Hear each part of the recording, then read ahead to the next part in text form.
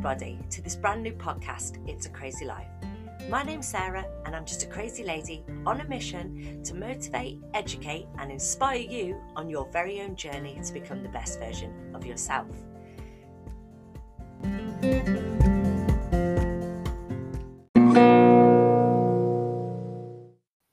Welcome back everybody to the It's a Crazy Life podcast. As always, my name is Sarah and I will be your host. Today we're going to hear part 2 of the incredible interview with Peter Martin, all about his experience with PTSD.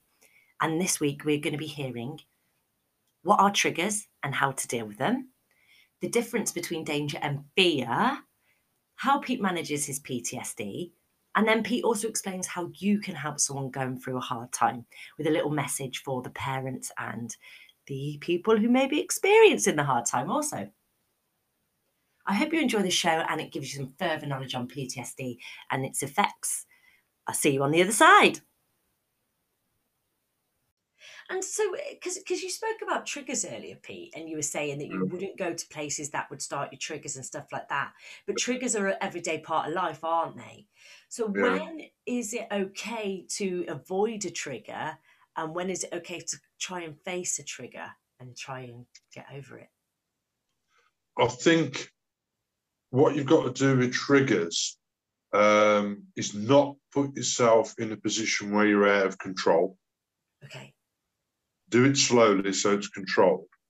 So if we go back to that snake again that you're scared of, if I just turned up at your house and said, here, grab this, you're probably going to scream and run off. But if I slowly introduced you to a snake or a spider, so you could get used to looking at it, and then maybe touch it, you have to do things slowly. Don't just jump in feet first. Because what I did, especially when I was drinking, if I thought there was a pub where I would get any kind of aggravation, I'd drink 10 pints of lager, go into that pub and sort of say, okay, anybody got a problem? Yes.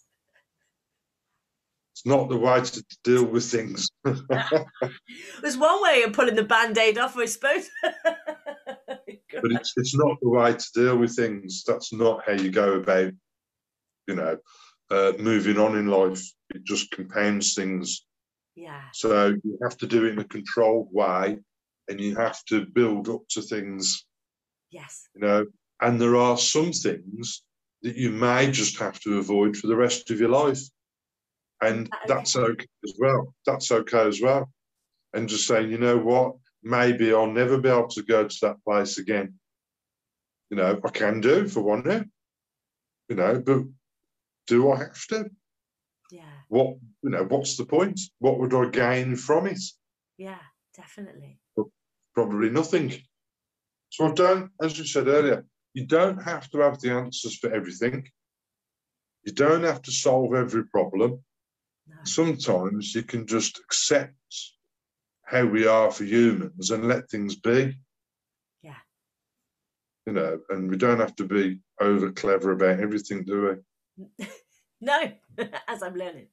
But the thing is with fear, there's a difference between fear and danger.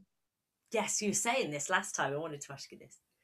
Yeah, so it's really simple, There are certain things that are dangerous, and it is fear inside our nervous system that helps us keep safe from those dangerous things. The problem is in modern day society, we are scared sometimes in safe situations, and we are scared in safe environments because of these conflicts. So the colour code system can help you settle the arguments and realise that actually I'm not in danger, so get back to code yellow. Yes. Because some people, are scared of the wrong things. We've spoken before about people come to me, especially ladies, and they'll come and they'll say, I'm scared of a random attack from a stranger, I said, yeah, okay, that exists, but you should really be more worried about domestic violence as a woman in the UK. So sometimes we are a little bit scared of the wrong things. Yeah. But fear and danger is completely different, there's some things that people do that I just couldn't, and there's some things I can do that other people can't. I'll give you an example. A friend of mine, I used to work with him, and he used to say, I couldn't do these presentations you do, Pete. And I said, well, why not? He said, well, you stand up in front of like 900, 1,000 people and talk. He said, I couldn't do that. I wouldn't have the nerve. I'd be scared. And I'd say, yeah, okay, but listen to this. If you did, what's the worst that could happen? Yeah? What's the worst? You're not going to get hurt. They might not have you, they might not invite you back, or they might not be very complimentary. But what's the worst that can happen? Yeah, but I'll still be scared. And I said, okay, right. You're a mountain climber. And he was a mountain climber. Wow. I said, I couldn't climb up a mountain because I'd be scared of falling off. That's a real danger. Yeah. People fall off mountains and die. I said, so you're participating in a hobby where you may die, but you're not scared. Yeah. I do something, the worst that's going to happen to me is I'll get a bad review. Yeah. What have I got to be scared of? It's true. It's true. And he said, yeah, you're right. But I still wouldn't do it. So there is a big difference between fear and danger. Yeah. I'll tell you something about martial arts world. And it's probably not that relevant to a lot of people out there. And some people don't understand the concept, but I'll just pop it in there. Yeah. And some people might not get it, but it's what initially made me think about fear and danger being two different things, right? So when I start explaining this, you'll probably think, what the hell's he going on about? Okay. Right? But just bear with me. There's quite an eccentric writer in America who's an awesome author. Okay. Taught me a lot of stuff over the years. Just a phenomenal guy. And he came up with the talisman theory. Okay. A talisman salesman, right? You used to have in America where they'd sell you snakeskin oil and stuff, cure all illnesses, yeah? Right. They used to travel around selling you medicine that didn't work. They were basically con men. Yeah. And there's a lot of con men in the martial arts and self-defense world. Okay. Yeah. So they will profess to sell you the ultimate techniques that will keep you safe from anything. Right, okay. Yeah, you'll see on their adverts, come and learn this and you'll be able to keep you and all your family safe forever. Okay. Right? They're con men. Yeah. Because there's no techniques or systems in the world that can promise to do that. They're con men. But the way he did it, he linked it to what we're talking about, saying that they are playing on people's fears, okay, and they're profiting from it. And he wrote a story, and it was called The Talisman Seller. And basically what it was, a guy went to the talisman seller and said, I've got a problem. There's no counsellors then, because it was hundreds of years ago. So I've got an issue and I want you to help me. So the guy said, yeah, what's your problem? He said, I'm scared of vampires. Okay. Okay, so he had the same response. I went, yeah, okay. He said, right. He said, so I want you to help me because I've got a real fear of vampires. So the guy initially, in his fairness, he said, well, you do know vampires don't exist, don't you? Yeah? Yeah. And the guy says, yeah, but I'm still scared of vampires. You're not making me feel any better. Yeah. Right? I've got loads of money here. Right? I want you to help me. So the guy thinks for a little while and he goes, wait there. And he goes out and he comes back. And he said, take this. And he says, what is it? He said, it's a silver cross. He said, right. He says, you give me all your money and I'll give you this silver cross. Right? So he gives him all his money and he gives him the silver cross. And he says, now put it around your neck. He puts it around his neck. And he says, and what will this silver cross do? He said, that will protect you from any vampire 24 hours a day. You will be impervious from vampire attacks. Yeah. And the guy says, that's fantastic. You've cured me. It was worth every penny, and walks off quite happy. Yeah. Yeah. And that is how some people view danger and fear. Right. They have really the wrong attitude towards what they should be scared of. Okay. And it could be irrational, but for them, it's real. It's very real, yeah. The fear of vampires for that guy was real. Yeah. You might not agree with it, No. but it was real. And I have a lot of people come to me who are scared of things that they really shouldn't be scared of, not in modern day society. Yeah. So rather than take that and well, inform them yeah. that really they don't need to be afraid and there's other ways of dealing with it. Yeah. But there are a lot of people out there that will take your money. That's the problem, isn't it? And that is the same in my industry. There's a lot of people, like you were saying earlier, oh, I'm gurus and I'll teach you how to make 7 figures in 6 months. It's lies. Yeah. It's lies. It is. All we can do is pass on information that may or may not help people. Yeah, exactly that. And that's it, really. Oh my goodness, that's so true. And it's like you said, I've got so many. I have to watch my language. I had so many irrational fears that were just not real, but in my mind they were huge. And they're real. Yeah. So you can't just ignore the fears in other people and dismiss them, because to them they are real, aren't they? Yes, definitely. I suppose you've just told us about the colour coded and stuff, but how do you then manage your PTSD? Do you still suffer with it now, or would you say it's kind of sorted? As I've come back through the looking glass, I'm changed. Yes, okay. But in some ways, I'm changed for the better. Yeah. It's given me a different outlook on life, and it's made me realise what's important and what's not important. Right. When people go through a terrifying experience with violence and they've survived, they do have a different outlook. Mm-hmm. They tend to be very bored with day-to-day tittle-tattle. Yeah. They're very, and me especially, they're very low tolerance of fools.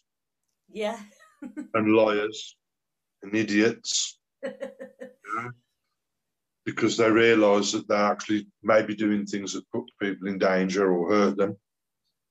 And you just have a realisation that there's a bigger picture rather than the social stuff that you get involved with, the public image that you try to maintain, which is normally misinterpreted anyway, the people pleasing, chasing people. I've got mates who worked in the military. One only died a few months ago. He was ex-SAS, wow. And he was military for a couple of decades. And I had another guy who was a friend of mine. He was 22 years parachute regiment, wow. 3 tours of Belfast during the Troubles, and he was blown up in the Falklands. Oh my goodness. So very, very experienced guys. Seen a lot of service. And when they came out, you know, I used to chat to them about this sort of stuff, and they both had the same attitude. Because you imagine someone coming out the SAS or the parachute regiment or the Marines, and then go off and be a mercenary or some really exciting job. But for people who've done it for as long as they have, want nothing less. They want a quiet life. Yeah, I bet. They've seen enough trauma and action to last them a lifetime. They want a quiet life. Yeah. Go and have a pint in Hereford. You'll see lots of quiet men sat in corners, reading the paper, drinking the pint, minding their own business. Yeah, people who've had very exciting lives and now just want to live peaceful and happy existence. And when you've experienced trauma, that's what you want, because you do not want to experience it again. No. Is that how you feel then? Do you just want a peaceful, quiet life? Oh, 100%, yeah. Yeah, 100%. Yeah, I've gone full circle from being 15, 16, working on doors in pubs and clubs, to not thinking we'd earn some money unless we had a fight. They're now, you know, only going to sort of family pubs and, you know, trying to avoid confrontation. I've gone full circle in my life. No, not just because of what happened to me 10 years ago. I changed many years before that. I was just unfortunate with that episode that I was in the wrong place at the wrong time. Yeah.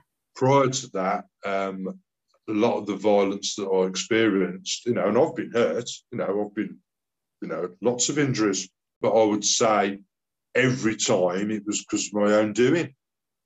Whenever I've been beat up in the past or really hurt or hospitalised, I've always, been big enough to say, well, you know what, it was probably my own fault.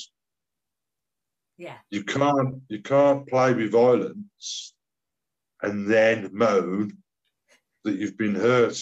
Yeah. Because it's not like that, mate. No. You know what I mean? You can't play them games and then moan because you've lost the game. Yeah. So, yeah, all for a peaceful life now.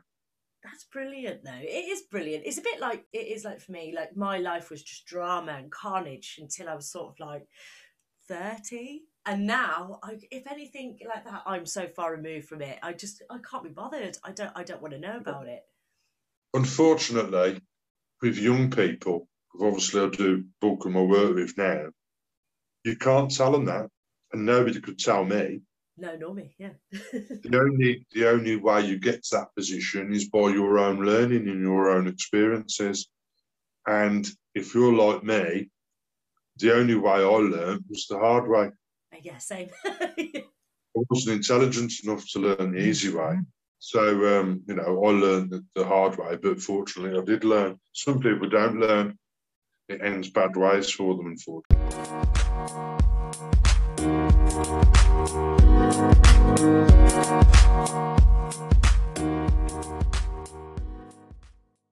So, Pete, then, this is what I think people want to hear. So, what advice would you give to someone who's maybe been through a traumatic experience and believe that they may have PTSD? What would you say to them? Get professional help. I'm not saying that it'll work for you every time, but your starting point is get professional help. Yeah. With PTSD, it's one of those things that can get worse and it can grow and it can be very destructive. Yeah. So get professional help. In a lot of cases, medication is needed to treat PTSD. Yeah. Okay. It was believed that it was untreatable at one time, but I don't necessarily believe that fully. But get professional help.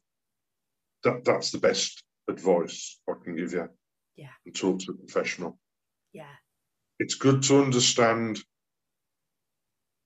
what you're going through and accept that it's a natural thing to do. It will make it easier for you to accept. But even with all that, some people still need professional help. Yes, definitely. Because you're only inside your own head, aren't you? And there's only so much friends and family can do before it becomes sort of monotonous, if that makes sense. I know for me, that felt. The thing is, if you've been through trauma, if you've got depression and stuff, you talk to people and, okay, fine. But with what I went through, nobody wanted to talk about it. I bet. Because they didn't want to accept it. It wasn't a very pleasant topic of conversation. They may have known the people involved. So when you brought it up, they didn't want to discuss it, which is fair enough, nothing to do with them really, but very few people actually wanted to talk about the topic. And if you've had a traumatic event, other people may not want to discuss it with you and they may just not know what to say. Yeah. But with any kind of talking therapy, it's not what you say to the client or patient. It's what they say. Yes. So you haven't got to give them clever answers and that. Sometimes they just want someone to talk to. Yeah. The problem is when I used to talk to people, I used to scare them. Yeah. Yeah. About it, and I was put in a position really that was unfair. And I said, well, why don't you want to talk about it? I'm just telling you how it is. But it's not really fair on them to put them in that position. Yeah. So talk to a professional.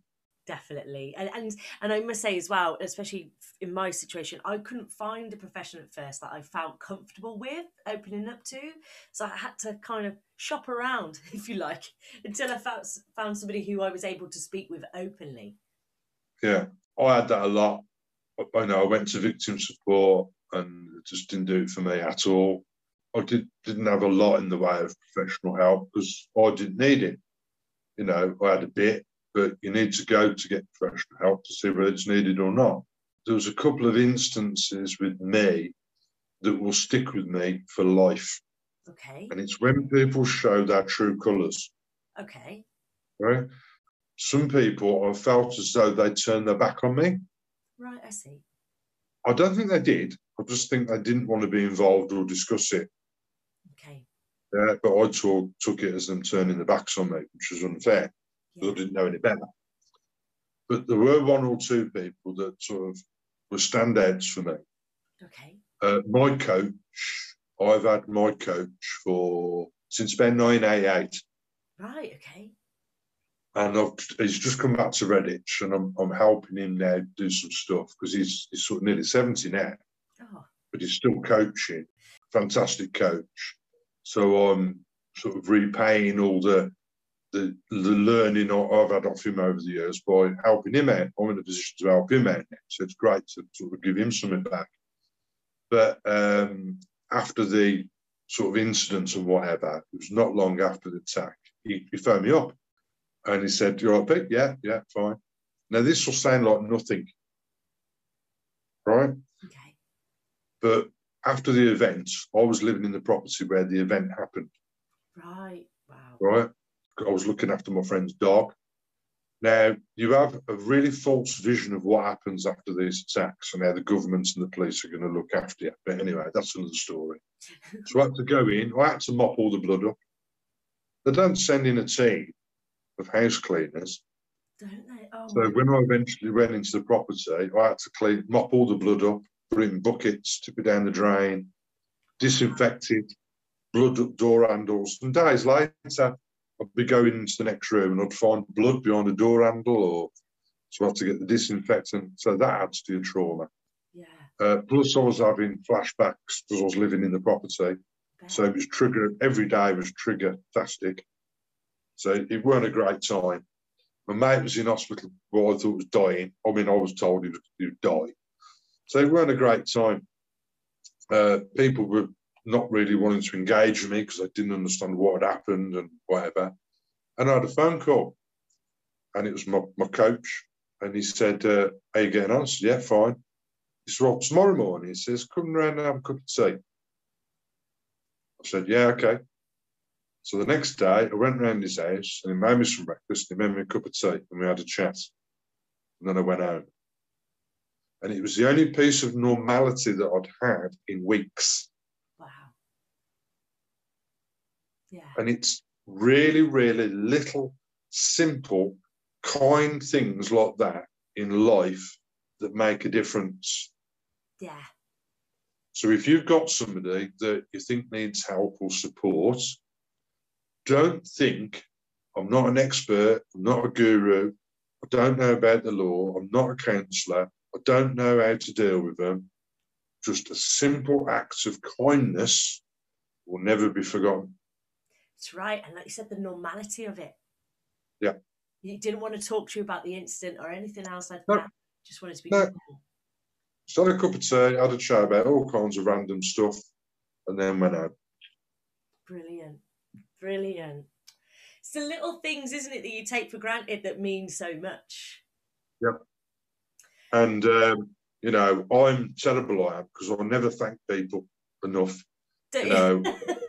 No, I'm terrible. And, I'm quite, although I can talk for England, when it comes to things like that, I'm not very good at saying thank you and, because it's all a bit wussy, innit? Yeah. Uh, but it's not that I haven't appreciated what certain people have done for me over the years. Yeah. And it might be small things, Yes. but to me at the time it was massive. And they probably don't even know what impact they had on me at the time. Okay, so then Pete, this is more for the youngsters who maybe Yeah, mum and dad have been listening and said, right, you need to listen to this guy because if you're not yeah, careful. yeah. So what do you wish that somebody would have told you when you were just getting yourself out there as a teenager, getting into all sorts? Well, I'm going to flip that first Okay, because we've already said that teenagers don't really listen to you anyway. true. Yeah. Through engagement, you can put them on different paths. I'm a firm believer in that. But before I talk about that, I just want to flip it over and say to the parents that have said to the kids, listen to this. I've got a message for the parents. Okay, excellent. And a friend of mine, he eventually died of an heroin overdose, but he said something to me many years ago, well over 30 years ago. He said, Pete, he said, if you've got kids, he said, I know there are some circumstances where you just can't go on engaging with your children. But when it comes to your kids, never close the door on them. Because I know young people in the past who've gone down bad ways, got into drugs, done all kinds of bad things, and then decided they want to change the path. But they've got no way back because the door's shut. So please try to keep the door open for your children as long as you can. So if they decide they want to come back through the looking glass, they've got somewhere to go. And on that note then, so how do you know when to open the door again? I think it's all about giving people chances, isn't it? You know, and I know chances are taken and then broken, but for you to close the door on someone permanently is your own child. Yeah, it's got to really be the last resort, hasn't it? You know, if it's a friend, then that's one thing. But when it's your own child, and that's what we're talking about, you know, you brought them into this world. So you're the person with the last responsibility. Yes. So if everybody on the planet turns their back on them, you should be the last person to turn your back on them. Yes. So just make sure you're the last person. Okay then. So what would you say to the people who may be the ones who want the door opening? Okay, so if it's someone that wants to come back, truth is very, very difficult, especially when it involves maybe things that you've done wrong. Yeah. But sorry can mean a lot if it's done with intent and not just lip service because they may have heard sorry before, and be honest and truthful.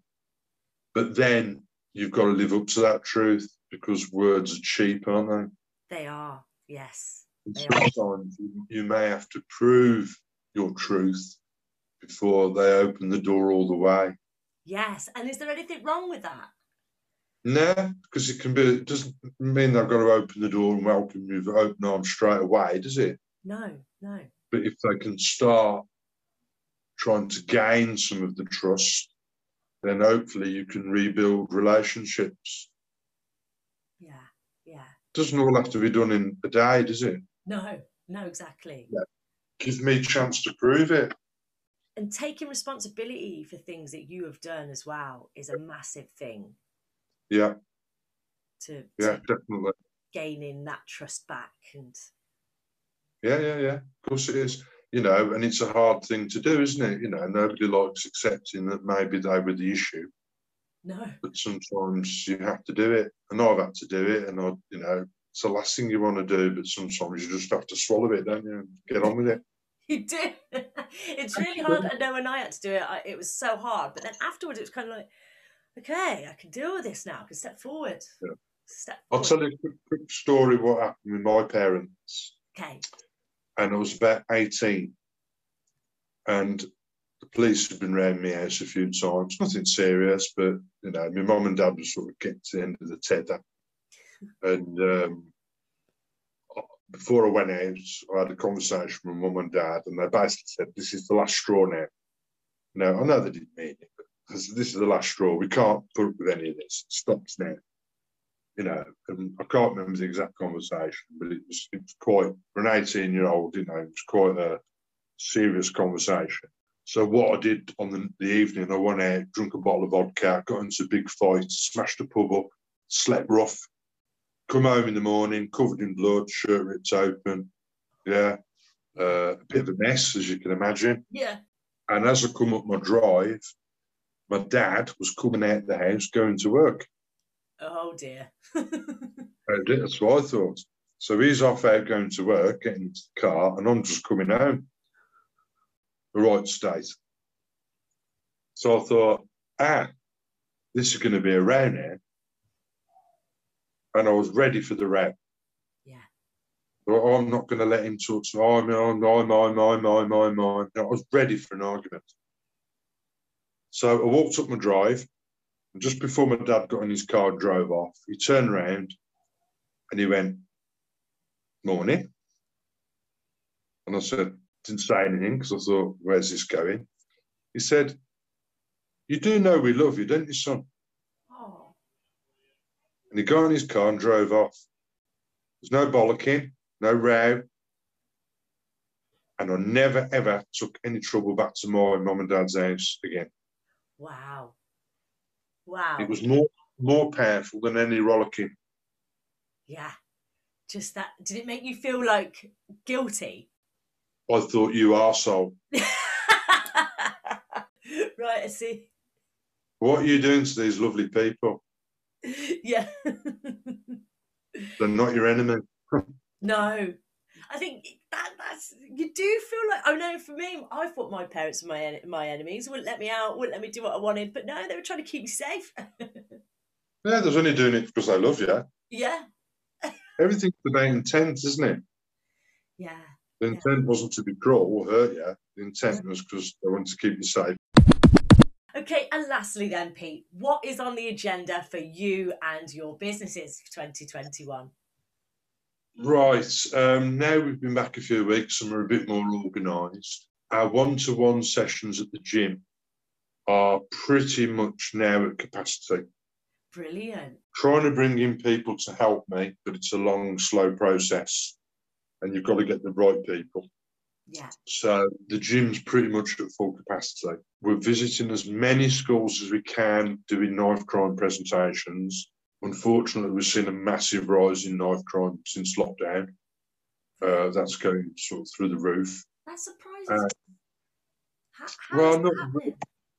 Well, the thing is, you see, during lockdown, knife crime and other types of violent crime really dropped off. Yeah. Because there's, obvious nobody out, so no knife crime. Now everyone's back in the streets. It's gone back up to normal levels. I think there's just so much activity going on out there, and young people are so keen to get out and get involved with stuff. It doesn't mean they're all coming out and joining the local gym. Right, I see. Some of them are coming out and getting involved with stuff that's illegal. Drug-related and knife-related crimes really, really on the rise. So we're going to do as many schools as we can to engage the knife crime presentation. So we're doing as many outreach projects as we can at local supermarkets. Any way, really, where we can get the message out. Wow. So we've got lots of that going on, and we're going to be providing some more free classes in positive activities in different venues. So instead of just at our venue, we're going to be doing stuff all over Redditch Town, because towns like Redditch are very estate-driven. Yes. And area-driven. Young people on Churchill won't go to Lodge Park. Yeah, I see, yeah. Yeah. So we're trying to reach as many local estates as possible and continue working with Redditch Police and the schools and colleges to just try and get the message out there as much as possible. But I'm pretty much maxed out now on what work I can do. Really, I bet. So I've either got to like sort of keep it capped or try expansion through volunteers and things, but it's proving taxing. It's challenging, getting the right people with the right attitude. But we've got a couple of young people that came through our referral program who are now training and qualifying to be coaches. So that's quite rewarding. This is so amazing. But it's what it's all about, when you've got a young person that was homeless, no education, not really have any direction, and they've now, got accommodation, they're in full-time education at college, and they're training to be a self-defence instructor, it makes you think, we're doing something right. Definitely. We don't do competitive sports, but they're our gold medals. Yes, exactly. And to be honest, I'd rather that than a gold medal, really. And me every day of the week. Life-changing. It's life-changing. Yeah. So we'll just keep plodding on. Goodness. Well, thank you so much, Pete, for your input in these last two, shows that we've done. It has been invaluable. I do feel like we need to bring you back for some self-defence. I know because we do have a lot of female listeners, which I think would be really handy for those guys, because that can have an effect on mental health as well. If you're constantly worrying about things that are going on outside, it can cause like arachnophobia and things like that. The talisman sellers, as we spoke about earlier, will fuel the paranoia and fear so they can sell courses. We have a different approach where we try to quell the paranoia and fear and educate them on what the real dangers are and what to be worried about and not to be worried about. So maybe we could do a ladies' self-defense stroke awareness. Yes, that sounds brilliant. Thank you so much, Pete. No problem. Pleasure. Thank you so much, Pete, for everything, and we will hear from you soon. Thank you much. Bye. So there you have it. What a fantastic guy. I just love to hear from Pete and all his experience. And as we said a couple of episodes ago, we will be doing a bit more with Pete. I really want to get a domestic violence show on the podcast, as I think that's quite relevant and could help a few people out there, men and women, because let's not forget it can happen to either sex. Look out for that. I'll also be detailing some of Pete's best bits throughout the week on Facebook, so do take a look at those. But that's all for this week. Join me next week where I'm sharing that all-important research regarding PTSD and CPTSD. Until then, stay safe, stay well, and I'll see you all again very soon.